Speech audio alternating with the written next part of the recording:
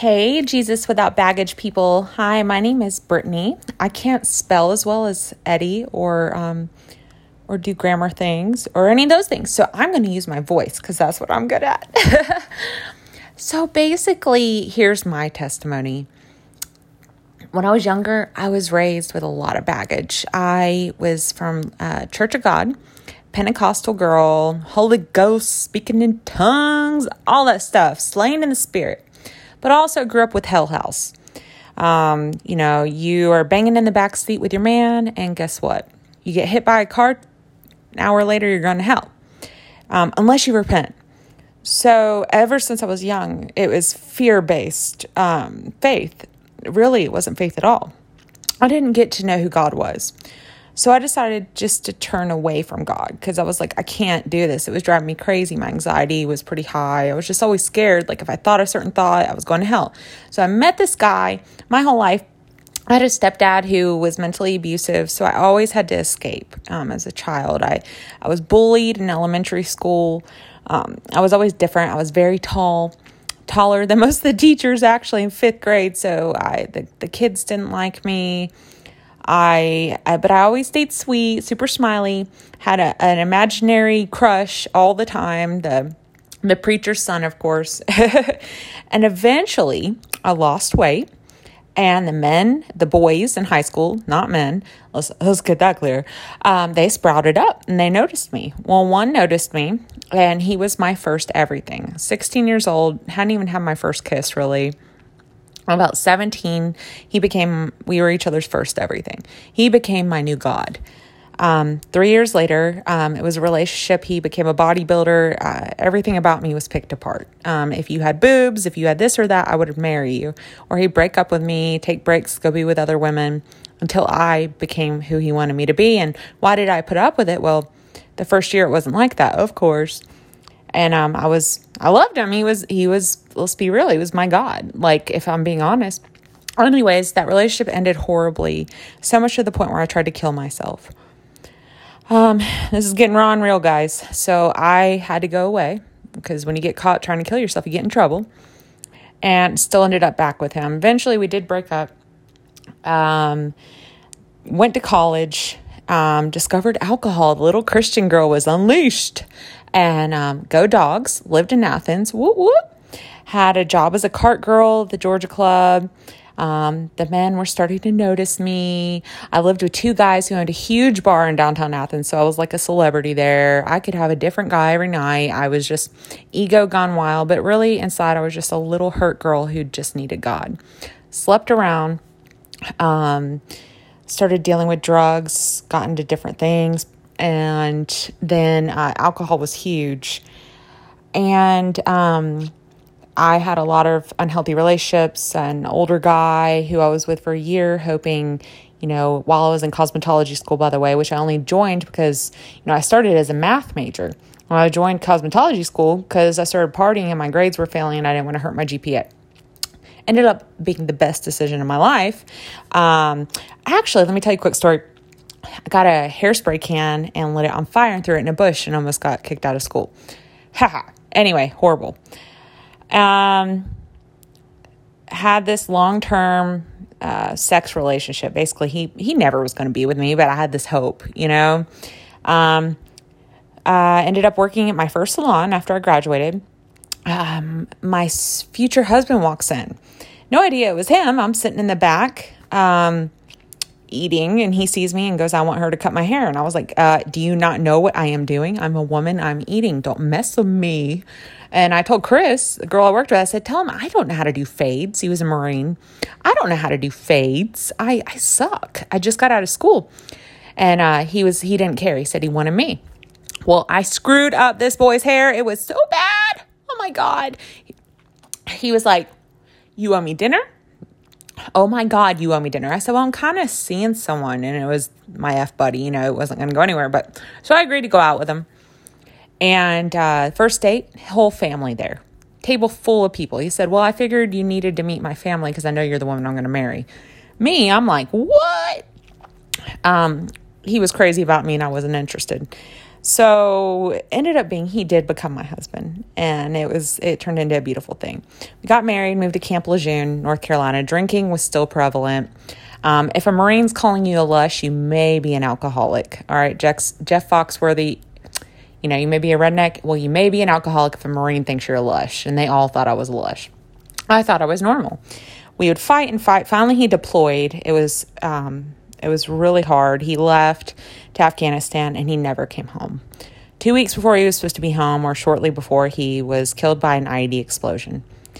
My life fell apart. It was awful. I didn't know what to do. And while he was deployed, I was raped. I never got a chance to tell him. And I was drunk when it happened, so I beat myself up. I hated myself. I never took account of what the person did to me. It was about me being a whore wife. And so after he died, I threw myself into men, alcohol. I didn't know what to do. I bought a house, dated a few guys, eventually met a really cool guy, had 2 beautiful children. And at this point, I gained so much weight. And in the past, by the way, ladies, and guys, I've been raped even before this. And it just shows how much love I didn't have for myself and all the voids I was filling. I still didn't believe in God and all this. I had the gastric bypass, 300-pound woman, got huge, filled that void with food. So I've been there too. After my first child, got postpartum depression. Bam! Almost postpartum psychosis, having crazy thoughts. Beating myself up over that, having thoughts that weren't my own. It was crazy. I don't know if you've been through it. It was 2 years of postpartum depression. Couldn't bond with my child. 2 years. Horrible. So still hated myself. But tried the church thing, went to Free Chapel, tried it because I was desperate. I needed something. I was going crazy. I owned my own business, bought a salon. I wasn't emotionally stable or prepared for that. The stress of that just drove me even more crazy. So I turned to alcohol, and because the gastric bypass, it will speed up alcoholism by 20 years in 2 weeks. It got to the point where I was so drunk that I started having internal bleeding. Me and the kid's dad, I left and ended up at Lake Oconee living near my mom. And in between this time, I had a gazillion jobs. I sold my salon, lost so many jobs, moved so many places, my poor kids and all these things. Ended up at Lake Oconee, been in many detoxes and rehabs, just couldn't get sober, just couldn't do it. And I somehow in my blackout, not only did at this point, I lost my children because of my drinking. I was at a point where I blacked out and I'd given up. I was just ready to go. I was like, if there's a God out there, I give up. Because I was looking down and the only way to look was up. And is that not a seed of faith right there? Is that not some form of faith? So I somehow blacked out, called this rehab, and they ended up picking me up. I barely remember any of this.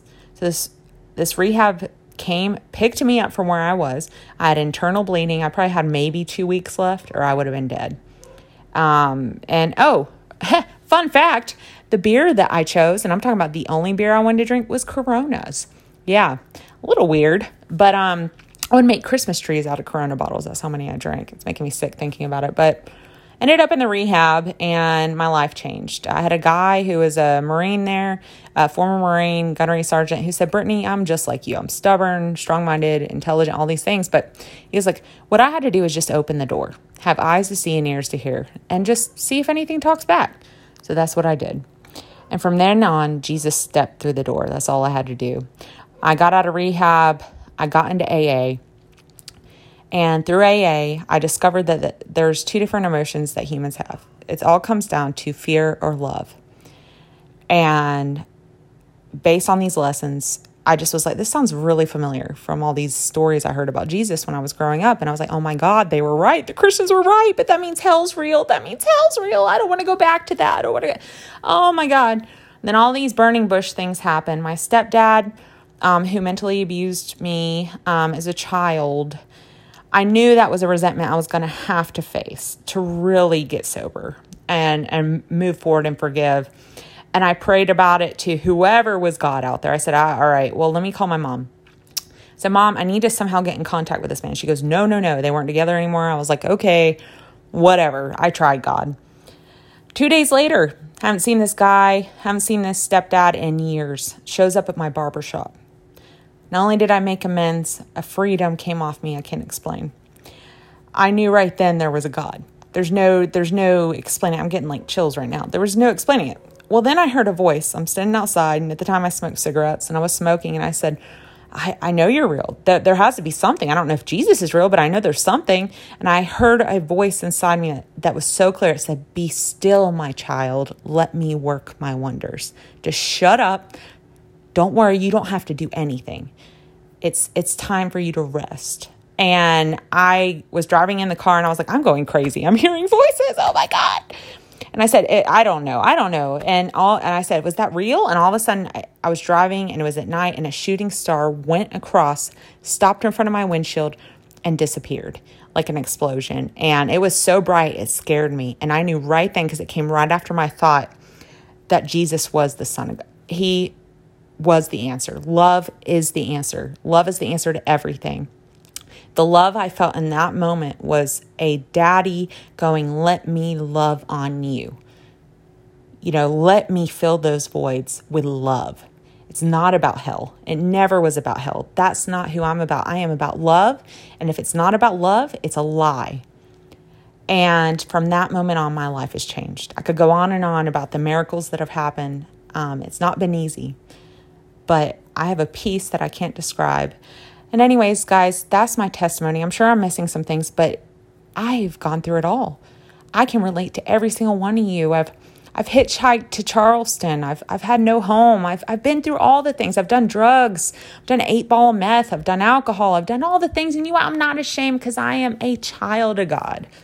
I am a daughter of Christ, the Most High. I am redeemed. I'm set free, and I'm at peace.